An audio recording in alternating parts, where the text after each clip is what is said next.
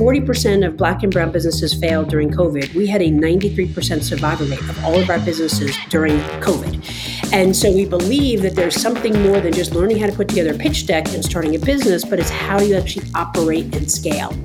Welcome back to the Women on the Move podcast. I'm your host, Sam Saperstein. In this episode, I'm speaking with Melissa Bradley, a serial entrepreneur and champion of entrepreneurship for women and people of color. Melissa is our first guest in a 3-part series highlighting women founders and funders. Melissa created 1863 Ventures, a nonprofit that helps underserved entrepreneurs move from high potential to high growth.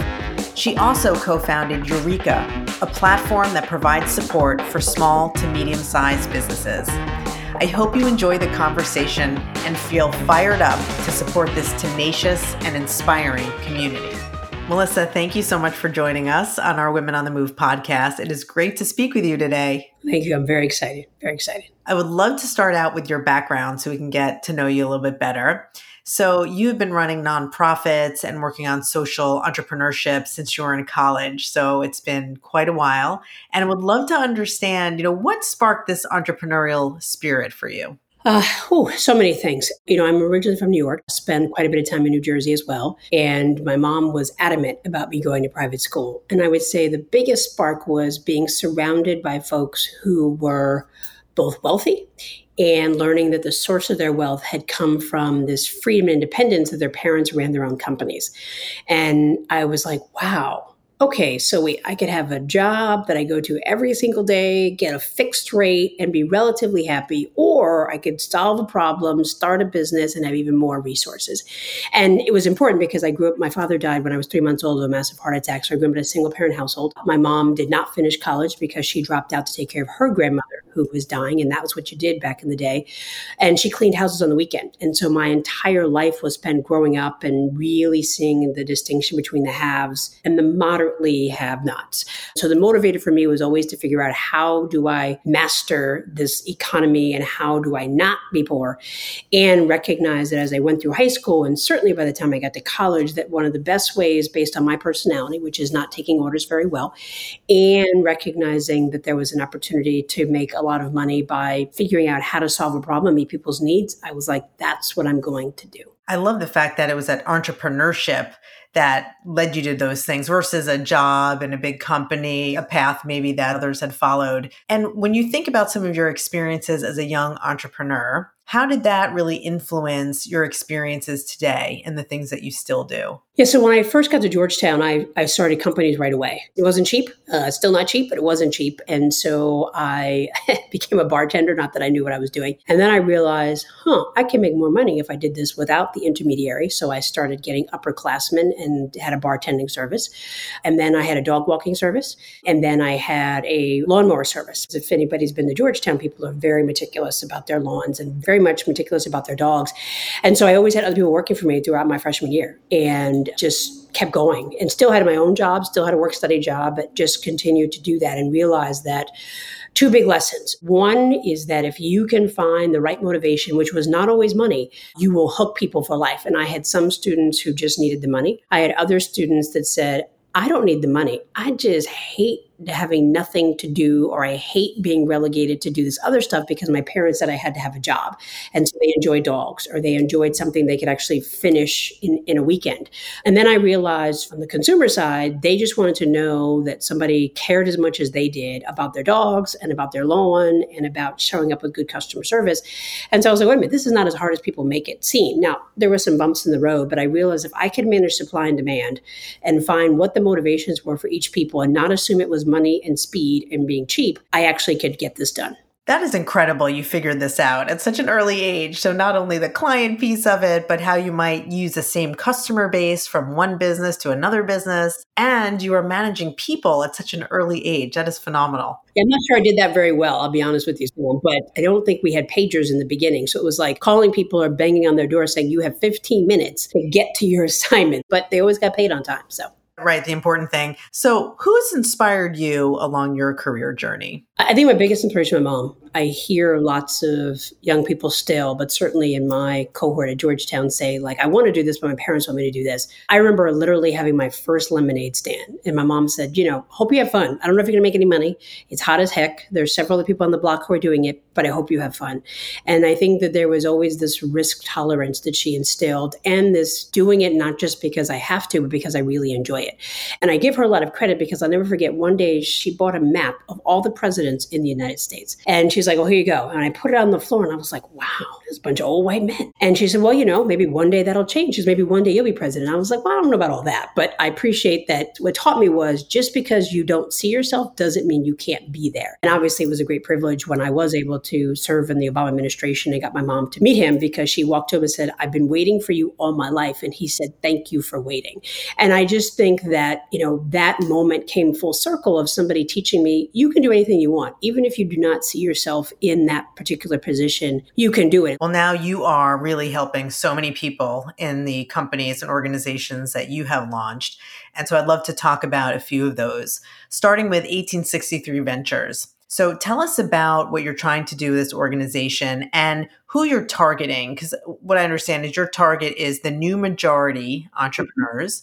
So tell us more about what that means and who those folks are. 1863 Ventures actually started as a class project. I was a professor at Georgetown. Every summer, I would take undergraduate and graduate students who were interested in impact, and I would call all my friends in the DC area and get them to do projects where they would get paid for and or credit.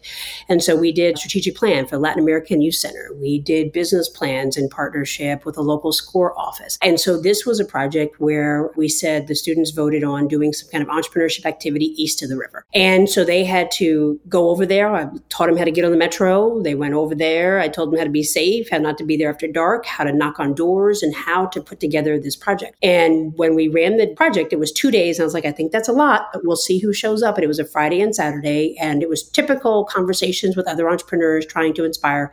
And then we had a pitch competition where the neighbors got to vote on what business they wanted in their neighborhood. We had 162 people on the first day. We ran out of food. And we had 137 people on the second day. And when it was done, they said, well, this was great. Now what you going to do? And I was like, this was a student project. I'm not really sure. But realized with all the people looking at me, we decided to start something. Had no idea what we were doing. We just started it. And so it started as Project 500. And we made a bet with the city that if we found 500 entrepreneurs, they would begin to change policy, because so many of the policies were focused on micro entrepreneurs. And what I saw show up in that room were Black and brown entrepreneurs living east of the river who were making $500,000, $1 million a year in businesses, mostly doing government contracting and construction. And their biggest complaint was there were no programs to support them. So I said, give us 3 years. And if we do that, you promise to change the rules. She said, absolutely. So every Saturday morning, myself and my student assistant would go to Southeast DC and train for 4 hours. And it was come one, come all. And in 3 years, we realized if we found it, we would do it. We found 527 entrepreneurs in 18 months. And not only did the mayor then change her policies, and now we have programs that focus on giving venture to entrepreneurs and really seeding CDFIs to give larger loans. I was like, wait a minute, people need this help. And so we started 1863 Ventures. And ironically, JP Morgan Chase was our first grant. We think we have 3 areas of quote unquote competitive advantage. We don't do startups. So 88% of the ecosystem organizations in this country are focused on startups, which is great, except then you see a correlation of why over 50% of businesses fail within 5 years. So we take businesses 2 years old and plus, but a minimum of 100,000 ARR. The second thing is, in my students' lab, but I'm an entrepreneur snob. I believe if you have not been an entrepreneur, you cannot teach somebody how to be an entrepreneur. Not that you don't have the skills, but you don't have the same risk tolerance. And when it comes to finances, if you have never had to figure out how to pay $100,000 worth of bills with $25,000, it's a little hard. So we are all entrepreneurs. 2 of us have exited companies, 2 of us have been venture capitalists, and everybody else has started their own business. And the third thing is, we realize pitching is not how you run a business, but understanding operations. So we do not do pitching. We focus on who do you hire? How do you hire? How do you create a corporate culture? Marketing and sales and customer engagement on an ongoing basis. How do you actually manage your financials? Yeah, there's Quicken, but do you know what they say about you when you try to get funding? And so it's working, because 40% of Black and brown businesses failed during COVID. We had a 93% survival rate of all of our business businesses during COVID. And so we believe that there's something more than just learning how to put together a pitch deck and starting a business, but it's how do you actually operate and scale. We've expanded beyond DC. We have a national footprint. We even have entrepreneurs in Africa and Canada. And now we're running deep dive programs in DC and 14 other cities throughout the country. That is an amazing track record. And I love how you start with the building blocks of running the business. And I've seen on the website, how you're offering that coursework and who you're able to learn from. I mean, it is deep and very robust. So I can absolutely see the value there. So you also have this 1863 fund, and it's described as an alternative financing model for Black and brown and women-owned brands. Tell us what you mean by that. How is it different from other types of financing? Yeah, so our focus is not on venture capital. So recognizing that less than 20% of all Black entrepreneurs are in tech, and even less for Latinx, the venture capital model doesn't work for our entrepreneurs. Our entrepreneurs are in construction. They're in supply chain businesses. They have products. They're CPG, they're retail, they're health, they're beauty, they're food and beverage. Those are scalable businesses, but they're not going to be unicorns. And so venture capital is actually cannibalistic, and that by the time they get their second or third round of funding, they don't even own the company anymore. So we focus on revenue-based financing. We recognize that as our companies ebb and flow, right? The J curve, that's something we teach, but that's not real. It's a roller coaster. And so as they have those roller coasters, oftentimes we find that our entrepreneurs in particular, because it is legal, having worked in Treasury, for banks to charge Black and brown entrepreneurs more. We pay anywhere between 1.5% to 2% more in interest. So we could literally not have a profit just because on debt service. So our focus is revenue-based financing. We take 3 to 8% on monthly on profit only. So if you don't make any money, we don't get paid, and you have up to 5 years to pay us. And knock on wood, no defaults to date. But we do that because we recognize there is an ebb and flow of getting your business up to speed. And just a quick example, we have an outbound relationship with Target. So 30 to 40% of our companies end up on Target.com or in the shelves. When you get your first couple of stores, you probably can manage that yourself. You get over 20 stores, there's nobody's going to give you a loan, right? If there's a CDFI, they cap it at 100,000. If you're a venture capitalist, you're not going to be big enough. So that's our sweet spot, helping those businesses scale. And once they get to 20, we've had several examples where we've got them in 20, 25 stores. They've been successful. Then their next PO is 100 plus stores. And then they're on their way. That's when their J curve happens. So we de-risk the entrepreneurs to the training, invest in them through those cycles that no one else will cover, and then catch them on the upside in terms of repayment, as well as warrants, so that we can participate in any equity that is gained in the company over those subsequent years. But initially, it's a lending model where you're lending against the revenue coming in and you're helping them smooth that out. And you're helping them. What I love about this, because it's so sustainable, you're getting them into those first stores or making sure that they get into a certain number of stores to sell and make that revenue you're looking at. So that is really amazing. How did that come to be? Just having studied this for so long and understanding the early growth cycles of startups, did you understand that a new model had to come about? We did. I mean, I think in my prior life, I had been a venture capitalist, and I just knew, what my job was. My job was to go find somebody who I thought was going to make as much money as possible and make sure we got as much of it. And I'm not mad at that. I'm a capitalist, so I'm not mad at that. But I realized for these companies who are probably around 300,000 to $1 million, that sounds like a big number, but that's not a lot of money because that's top of line. By the time you get down to profit, sometimes you're negative. And what we realized is that, again, CDFIs, while they're community development institutions, they still have a limited aperture for risk. And certainly based on where these entrepreneurs were, and we don't do credit scores. So many of them have emptied out their savings, emptied out their 501(c)(3s, leveraged their homes. They don't have great credit. So a bank wasn't going to do it. And so as a finance major said, what else can we do? And we looked around and realized there's only 3 other firms that we could find that are really like double downing on this revenue-based financing. And interesting enough, I'm not surprised because our entrepreneurs, it took us 3 months just to educate our members on what it was, because I think a lot of them were afraid of debt. They're like, I'm already over leveraged. And so I think it was really helpful to have this educational period. And we did a Fund 0 so that people could understand and we could learn. And so now on Fund 1, we're learning and watching the mechanics. And I think the appropriate aligned capital for what they're trying to do makes all the difference in the world. And luckily, knock on wood, we're getting more people calling and saying, tell us more about this revenue-based financing model. We're really intrigued because we recognize equity is great. Don't get me wrong. I did well as a venture capitalist, but it's not for everybody. And talk about why for this particular target audience, it's even more important for them to maintain ownership in these companies and use that kind of financing model instead? Yeah, I think we see a lot of success stories and, a lot of women who have, had exits, and a lot of Black entrepreneurs have had less, but have exits. And the reality is when you get that check, like there's nothing there. And having an exit myself, I was like, well, where's the rest of my money? And I realized that, when you get money in, you got to give up something. And I didn't necessarily wasn't in money, but I realized once I had an exit, what I lost was not the money. What I lost was control, because my focus in my first financial services company was about job creation. And we got acquired by a PE firm and they fired half the staff. And I was like, oh my God, that's not what this company was about. And so I realized that, not only was this the financial piece, but it was the ownership piece, that once it was no longer mine or I wasn't in control, I couldn't make sure the values that I had built this company on were sustained. And a lot of our entrepreneurs, I think it's natural amongst women entrepreneurs of color. Yeah, we want to make money, but we want to hire returning citizens. We want to help our community. We want to create jobs. We want to give back. We want to support local youth organizations. We want to help girls groups. You lose control over that if you just don't own your company. And so I think for all the non-financial reasons, but the ability to use a company as a lever for social change, that often gets lost. So the goals for this is to create $100 billion in new wealth for new majority entrepreneurs by 2030. So that is a huge goal. And it's like you now have a community of 10,000 entrepreneurs in this ecosystem. So are you making the progress that you wanted to make? Are you faster than you thought?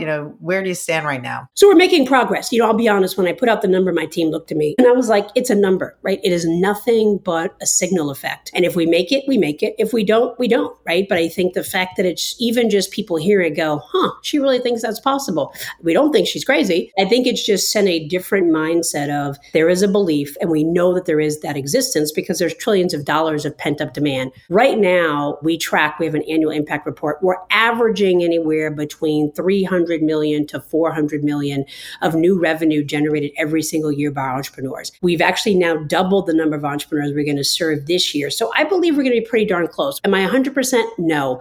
But I think at this point, because there's such a lack of data around the power of women and entrepreneurs of color, if we can just put up some new data points to signal the power that exists in these communities, that's enough for us. And if you make that goal really lofty, and even if you don't hit it, you're probably going to get farther than had you not kind of motivated the whole team to get there. So that's fantastic. Let's now talk about another company you founded called Eureka, which is, I think, in a similar vein, but a different kind of platform. So tell us about that and what kind of support Eureka provides to entrepreneurs. Yeah, so Eureka actually was born because I hooked up with another gentleman at a pitch competition where we were both celebrity guests, which is funny because neither of us are celebrities. And we started just talking about, he actually was at Facebook and he was saying, like, I don't understand why these entrepreneurs are, particularly the women and entrepreneurs of color, they're like, well, they're not, that wasn't great. And I was like, that wasn't great. Dude, you have no idea where these people came from. And they was like, well, that's not a big enough market size. I'm like, okay, who are you and what planet are you from? And we did not get along at first. And so I finally pulled him aside at lunch. I was like, dude, I don't know what you're smoking out there in Silicon Valley, but let me explain to you what the pathway is for a Black entrepreneur. Let me explain to you what my experience was as a female entrepreneur, and hopefully you'll readjust. And by the end of the week that we spent together, he was like,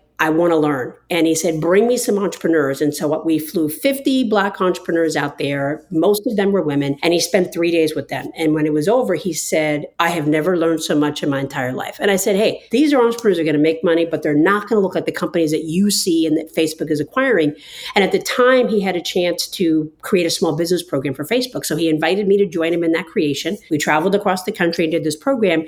And at the end, he said, I really want to do this. And he said, I got a friend of mine who sold the company and he wants to do this too. And I was like, cool. I was like, but are you leaving your job at Facebook? He's like, absolutely. He said, what I did there was a project. This is how I want to spend the rest of my professional career. And he had already had some multiple exits. He goes, but you have shown me where I can actually add value. He said, my value is incremental and helping more Silicon Valley tech execs come through the door. He said, I'm enjoying it. I feel good about it. And I see the difference. So he left his job and we spent a year putting it together. And then we raised some venture capital. In November 2019, we launched. And the idea was to take what I had learned at AT63 and complement it, because most accelerators are one-to-many model. And there are certain aspects of running a business, you just need one-to-one help. You need a deep dive and that expertise. And so I'm not a techie, but this tech platform allowed all accelerator programs to scale what they're doing. We essentially partner with accelerators and incubators all over the country. And now corporations and others who want to help women and entrepreneurs of color and provide a scalable platform where they have access to peers and colleagues via the app or on the website.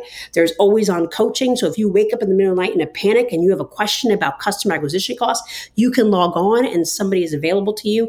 And luckily, post-COVID and post-George Floyd, we've deployed over $200 million in grant programs with large corporate partners, which has been great. So the impetus of helping next wave entrepreneurs, women entrepreneurs of color, LGBTQ, all those who are typically ignored, to give them the skills, the access to capital, and the coaching they need to de-risk their businesses and keep going has been awesome. So Eureka has various program levels, right? Depending on what you need as an entrepreneur in terms of the coaching, as you mentioned, or getting access to other resources. How did your market research lead you to create that kind of tiered structure or any of the, real priorities behind Eureka? So I'd say there's two pieces of data that we use. One is, as you can imagine, we went to Silicon Valley and said we wanted to build a tech platform for women entrepreneurs of color. People are like, are you people crazy? Like, who can afford that? And it was a clear underestimation of what the power of commerce that existed with women and entrepreneurs of color. And we had done research. They were like, nobody's going to pay for this. And I was like, oh, but they are. And we had done research that showed that if an entrepreneur is able to achieve one more employee beyond themselves, there's a 3 to 4x increase in revenue generated. And so if we could successfully do that, then we had these entrepreneurs hooked because we were putting them on the scalable path. The other piece was that we realized they were already spending over $1,000 a month on multi-level marketing schemes and other things that most of them were saying were not helping. I said, if we can prove our value, both through performance and at a price point they can afford, this is a viable business. The second thing is that having done this work, all three of us as co-founders had been working with entrepreneurs. We knew that it's not about saying, hey, you can do it. It is about, that is wrong. Here's how you fix the marketing strategy. And here's the template for you to move forward. It was all about application, not about teaching. And so while lots of other mentor programs say, I need to help you in a year, we made a commitment that in any entrepreneur, every conversation, we would solve a single problem. And we made sure we had the right people to do that. So even during COVID, when we did not charge, we paid all of our coaches so they would show up and make sure they solved problems. And what we found is the entrepreneurs say, wait a minute, you guys are relatively cheap compared to what I was spending. The most it costs is to be $50 on the platform, and there's 3 tiers of membership. We also still have that standing commitment that, one, you get a response to anything you put in the feed or in the chat within 24 to 48 hours. And every single session with the coach is not just to give you a bunch of homework, but to solve a specific problem. So across the platform, we have what we call discoverers, provers, growers, and scalers. Discoverers are just getting started, no revenue. Provers have some traction, but probably no revenue, but beyond the idea stage. Growers are several $100,000, and our scalers are over $1 million. And it works. And what's fascinating is Dave, who's one of my co-founders, had personally done some work with Kevin O'Leary to help his companies. And Kevin was like, well, wait a minute. Instead of me counting on a bunch of individuals, if you've telling me you have raised the bar for all of your coaches, I'll put all my companies. So we actually have all of Kevin O'Leary's Shark Tank companies on the platform as well, which is great because people are like, wait a minute, if you can help them grow, I know you can help me grow. I mean, so many things have come together now from your learnings, from what you're seeing in the market, from other entrepreneurs. That is great. And being on the platform, I can absolutely see you're not just putting out there articles and sort of high level things that people have to wade through and read, or there's a comment in a thread you have to go through. You're doing this one-on-one, very customizable coaching with urgency. I mean, really, it's a very unique model. I love that. How does the work at Eureka complement what you're doing at 1863 Ventures? And how do you bring the two together to even help and create a wider ecosystem? It's actually created a lovely continuum of support. 1863 Ventures is a nonprofit organization. And, we really gain traction by the number of people we put through. We serve a lot of people a year. And when they graduate, I'm like, wait, we got to go focus on the next group. We just don't have a large enough team to continue to do that coaching. And we had been outsourcing it to a variety of other groups who were good, but they were kind of this elongated coaching. I'm going to work with you for 6 months, and people didn't get a problem solved for 3 months down the road. So it's been great because 1863 was the first customer. We were like, look, we'll pay for entrepreneurs to be on your platform if you can solve their problem. And I think it's been a great proxy that we now have other organizations who are doing the same, because we're saying, look, we're not trying to take your entrepreneurs away. We want you to do what you do best. But we know that once they finish that training program, you just don't have the capacity and the business model to support them. How do we continue to do that? And so it's been great because people people were like, uh-oh, they're trying. And I was like, we are not trying to run you out of business. And so now we have really deep relationships with some CDFIs who say, look, I do technical assistance, but you all are technical assistance as a service. I'm like, yes, you only have 3 coaches. We have 500 coaches. You can do both. And they're like, no. Because if we can get them, right ready when they're about to get a loan, and we can send everybody else to you as they prepare to get a loan, you're helping us get our money out the door, and you're helping us save money and resources because we can focus on the entrepreneurs who are darn near ready to get a check. So it's been great because I think people find it as a complementary or supplementary service as opposed to being competitive. And when you're on the platform, everybody has their own community. And so people can come on and land in the community that they're partnering with. We're not taking away any brand recognition or community sense. And then you just access our services. So it's actually worked out really well. So this might be a hard question because you've seen so many entrepreneurs, but what do you think the greatest needs are for entrepreneurs? And maybe it differs by stage and where you are, but are there some common themes, whether it's financing or some other support in the business that you just see over and over again? So this is going to sound trite, but they need honesty. We find that so many folks, and it's ironic that I say this, but in the world of entrepreneurship, particularly when it comes to women entrepreneurs of color, I think we have over-indexed on political correctness. And we say, oh, that was great. But you know darn well it was not great. And so we say, like, we're going to be honest with you. If that's not a good idea, we're going to tell you that's not a good idea and tell you 3 other ways that you can do that. And that evolved when we took the entrepreneurs to Silicon Valley. I took really, really good ones, and I took ones that had no clue. I was like, come on, I'm paying for you. Let's go. And it was a test of this model. And I got there and I was like, okay, they all made pitches and they were, oh, these are really good. And we went to dinner. I said, you people lied. And they said, well, we didn't really know what to say. I said, say they sucked. I was like, you make me, first of all, look like an idiot because I told them it sucked. But you got to be honest. These folks are not going to grow if you're not honest. Now, you shouldn't walk around saying they sucked, but you've got to be honest because for women and entrepreneurs of color, we do not oftentimes sit on a large amount of discretionary income. And if you're not honest with me, I am churning through dollars, wasting time on things that you have told me worked that you know darn well did not work. I said, so this is not about being polite. This is around how do you actually help them save money and expedite their growth. And so that to me, I know it's going to sound crazy. Entrepreneurs need a lot of stuff, but what they need most is somebody being honest with them what they need right now. Because I think people jump to, well, I need access to capital. You can't get money if you don't have a business plan. You're not going to get money if you don't understand your customers. So no, you don't need money. You need the pathway to get money. And I find that we tend to pick topics when the reality is every entrepreneur is at a different stage. And you just need to be brutally honest and be a mirror for them and saying, this is why this is not working. Move on because you don't have time to waste and you don't have money to waste. As you're even talking about that, I'm thinking about how people need honesty just in their own careers. So women, people of color in the corporate workforce too, really need that to grow much in the way they would with a company. Along similar lines, what are some common mistakes that entrepreneurs make? I think there's 3 common mistakes. One is asking for money too soon. If you don't have the right components, it's not just the need that gets a check written. It's really understanding the market and what's the opportunity and what's your competitive advantage. I think particularly for women of all colors, asking for too little. Oftentimes ask what we think we can get versus what we need. Evidence in the PPP program, right? The average loan for Black and brown entrepreneurs is $5,000. I don't know what people did with $5,000 if they're running $100,000 companies. So I think being really clear, and you may not get it, but being really clear what you need.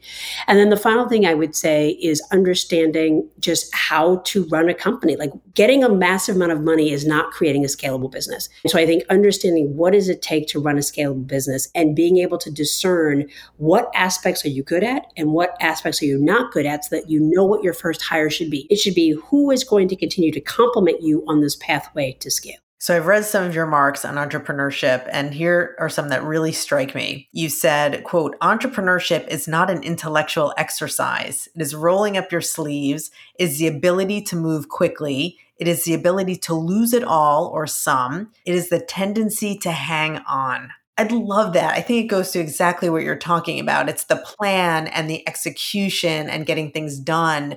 What qualities do you think a great entrepreneur must have? Sometimes blinded optimism that, no matter what everybody else says, if you believe and see it for yourself, then go for it. People told me there was no need for financial services. I was like, you're wrong. And my company was laser focused on women who had kids. And they were like, you're wrong. I was like, no, I'm not wrong. And I wasn't wrong. I think the other thing is tenacity and resilience, because a lot of people are going to tell you no. No is no. It doesn't mean it's not right. It's just no. And that's based on their perspective, not yours. And then the final thing is self-awareness, and know when it's not your time. Know when you're not the right person to do certain things. Know when it's time for you to get out the way. And so I think those are three key things that you have to be successful. When you took venture capital for Eureka, I'm curious, why was that important to you for that particular company at that particular time? I'll tell you, it was an argument. I was like, do we really need VC? But I had also never built a tech business. When I understood what was going to happen, that not only were we building a tech platform, but we were building a platform, right? I mean, the platforms were just emerging, and that we, unlike a typical business, you have customer segments. We had two sides of that platform. We had to curate coaches and entrepreneurs. And we would have to subsidize one to prove the value to the other. And so in that particular business, it made complete sense to go get venture capital. And we didn't, we probably could have raised more money, and we didn't, because I was like, let's not drown in this.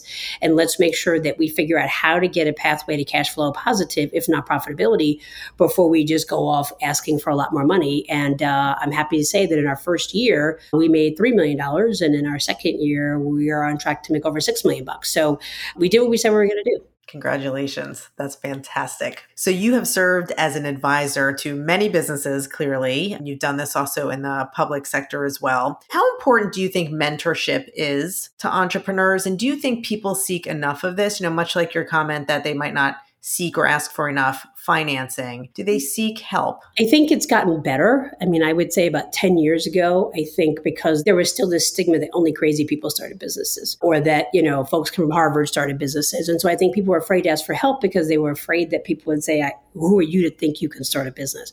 I think now that entrepreneurship is actually a household name, there's television shows reinforcing it, there's diversity in who shows up. I think people are much more open to ask for help because they don't worry that people are going to make fun of them. I think the challenge, though, is that we're still trying to help people ask for the right help. I remember Georgetown, it was an informal workshop, but it was basically, how do you ask for mentorship and coaching? And that's a skill, because you say, will you be my mentor? People ask me all the time, and I'm like, I guess, but what do you want me to do? And I think that one of the things that I'm hoping continues to improve is that people recognize you're not going to get everything from one person. So to really prioritize what is it that you need, find best in class of who you think that can provide that for you, and treat it like a business partnership. I need to get from here to here in the next 3 months. Can you help me?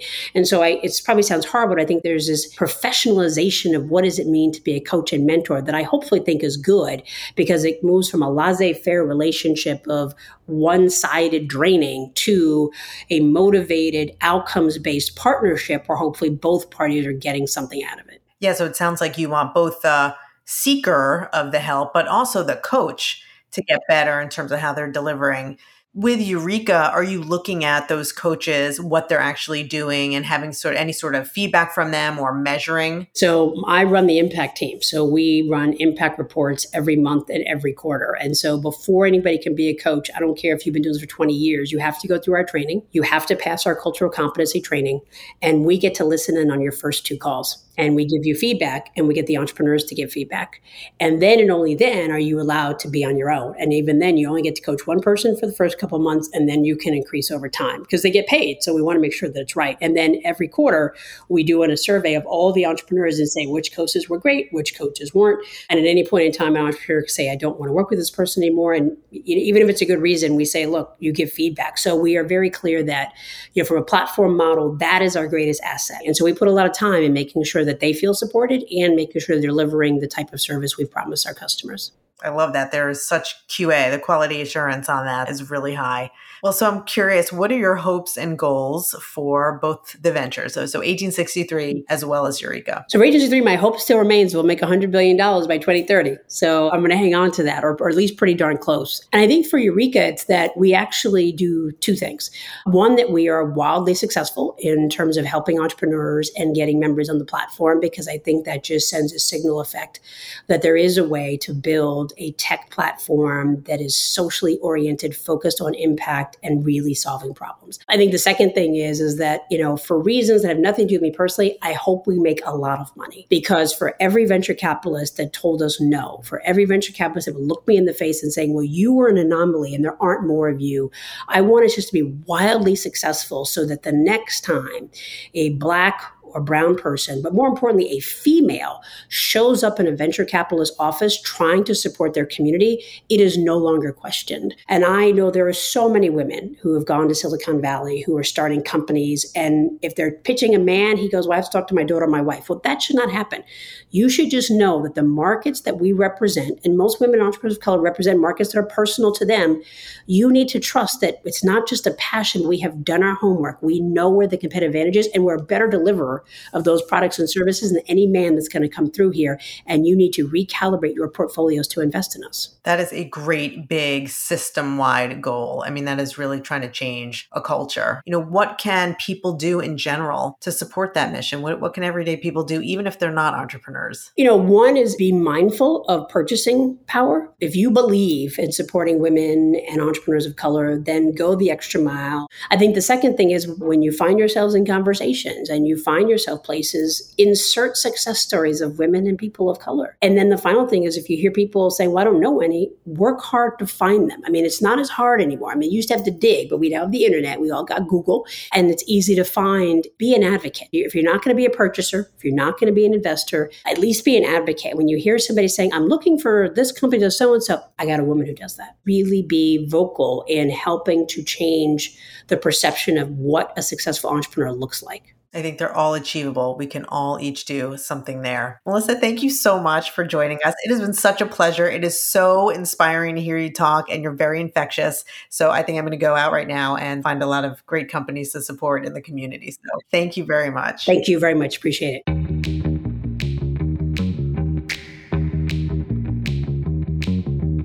Thank you for joining my conversation with Melissa Bradley, founder of 1863 Ventures and co-founder of Eureka. A big thanks to Melissa for sharing the lessons that she's learned in building different companies and empowering a new generation of diverse entrepreneurs. As we close out this episode, I hope you're thinking of how to better support this community, whether that's as a consumer, a founder, or an advocate. Please share this story and join us next week as we continue this series. The mission of Women on the Move is to help women in their professional and personal lives. Our goal is to introduce you to people with great ideas, inspiring stories, and a passion to make a difference. If you enjoyed this episode, please rate, review, and subscribe so you won't miss any others. For JPMorgan Chase's Women on the Move, I'm Sam Saperstein. JPMorgan Chase Bank, N.A. is a member of the FDIC.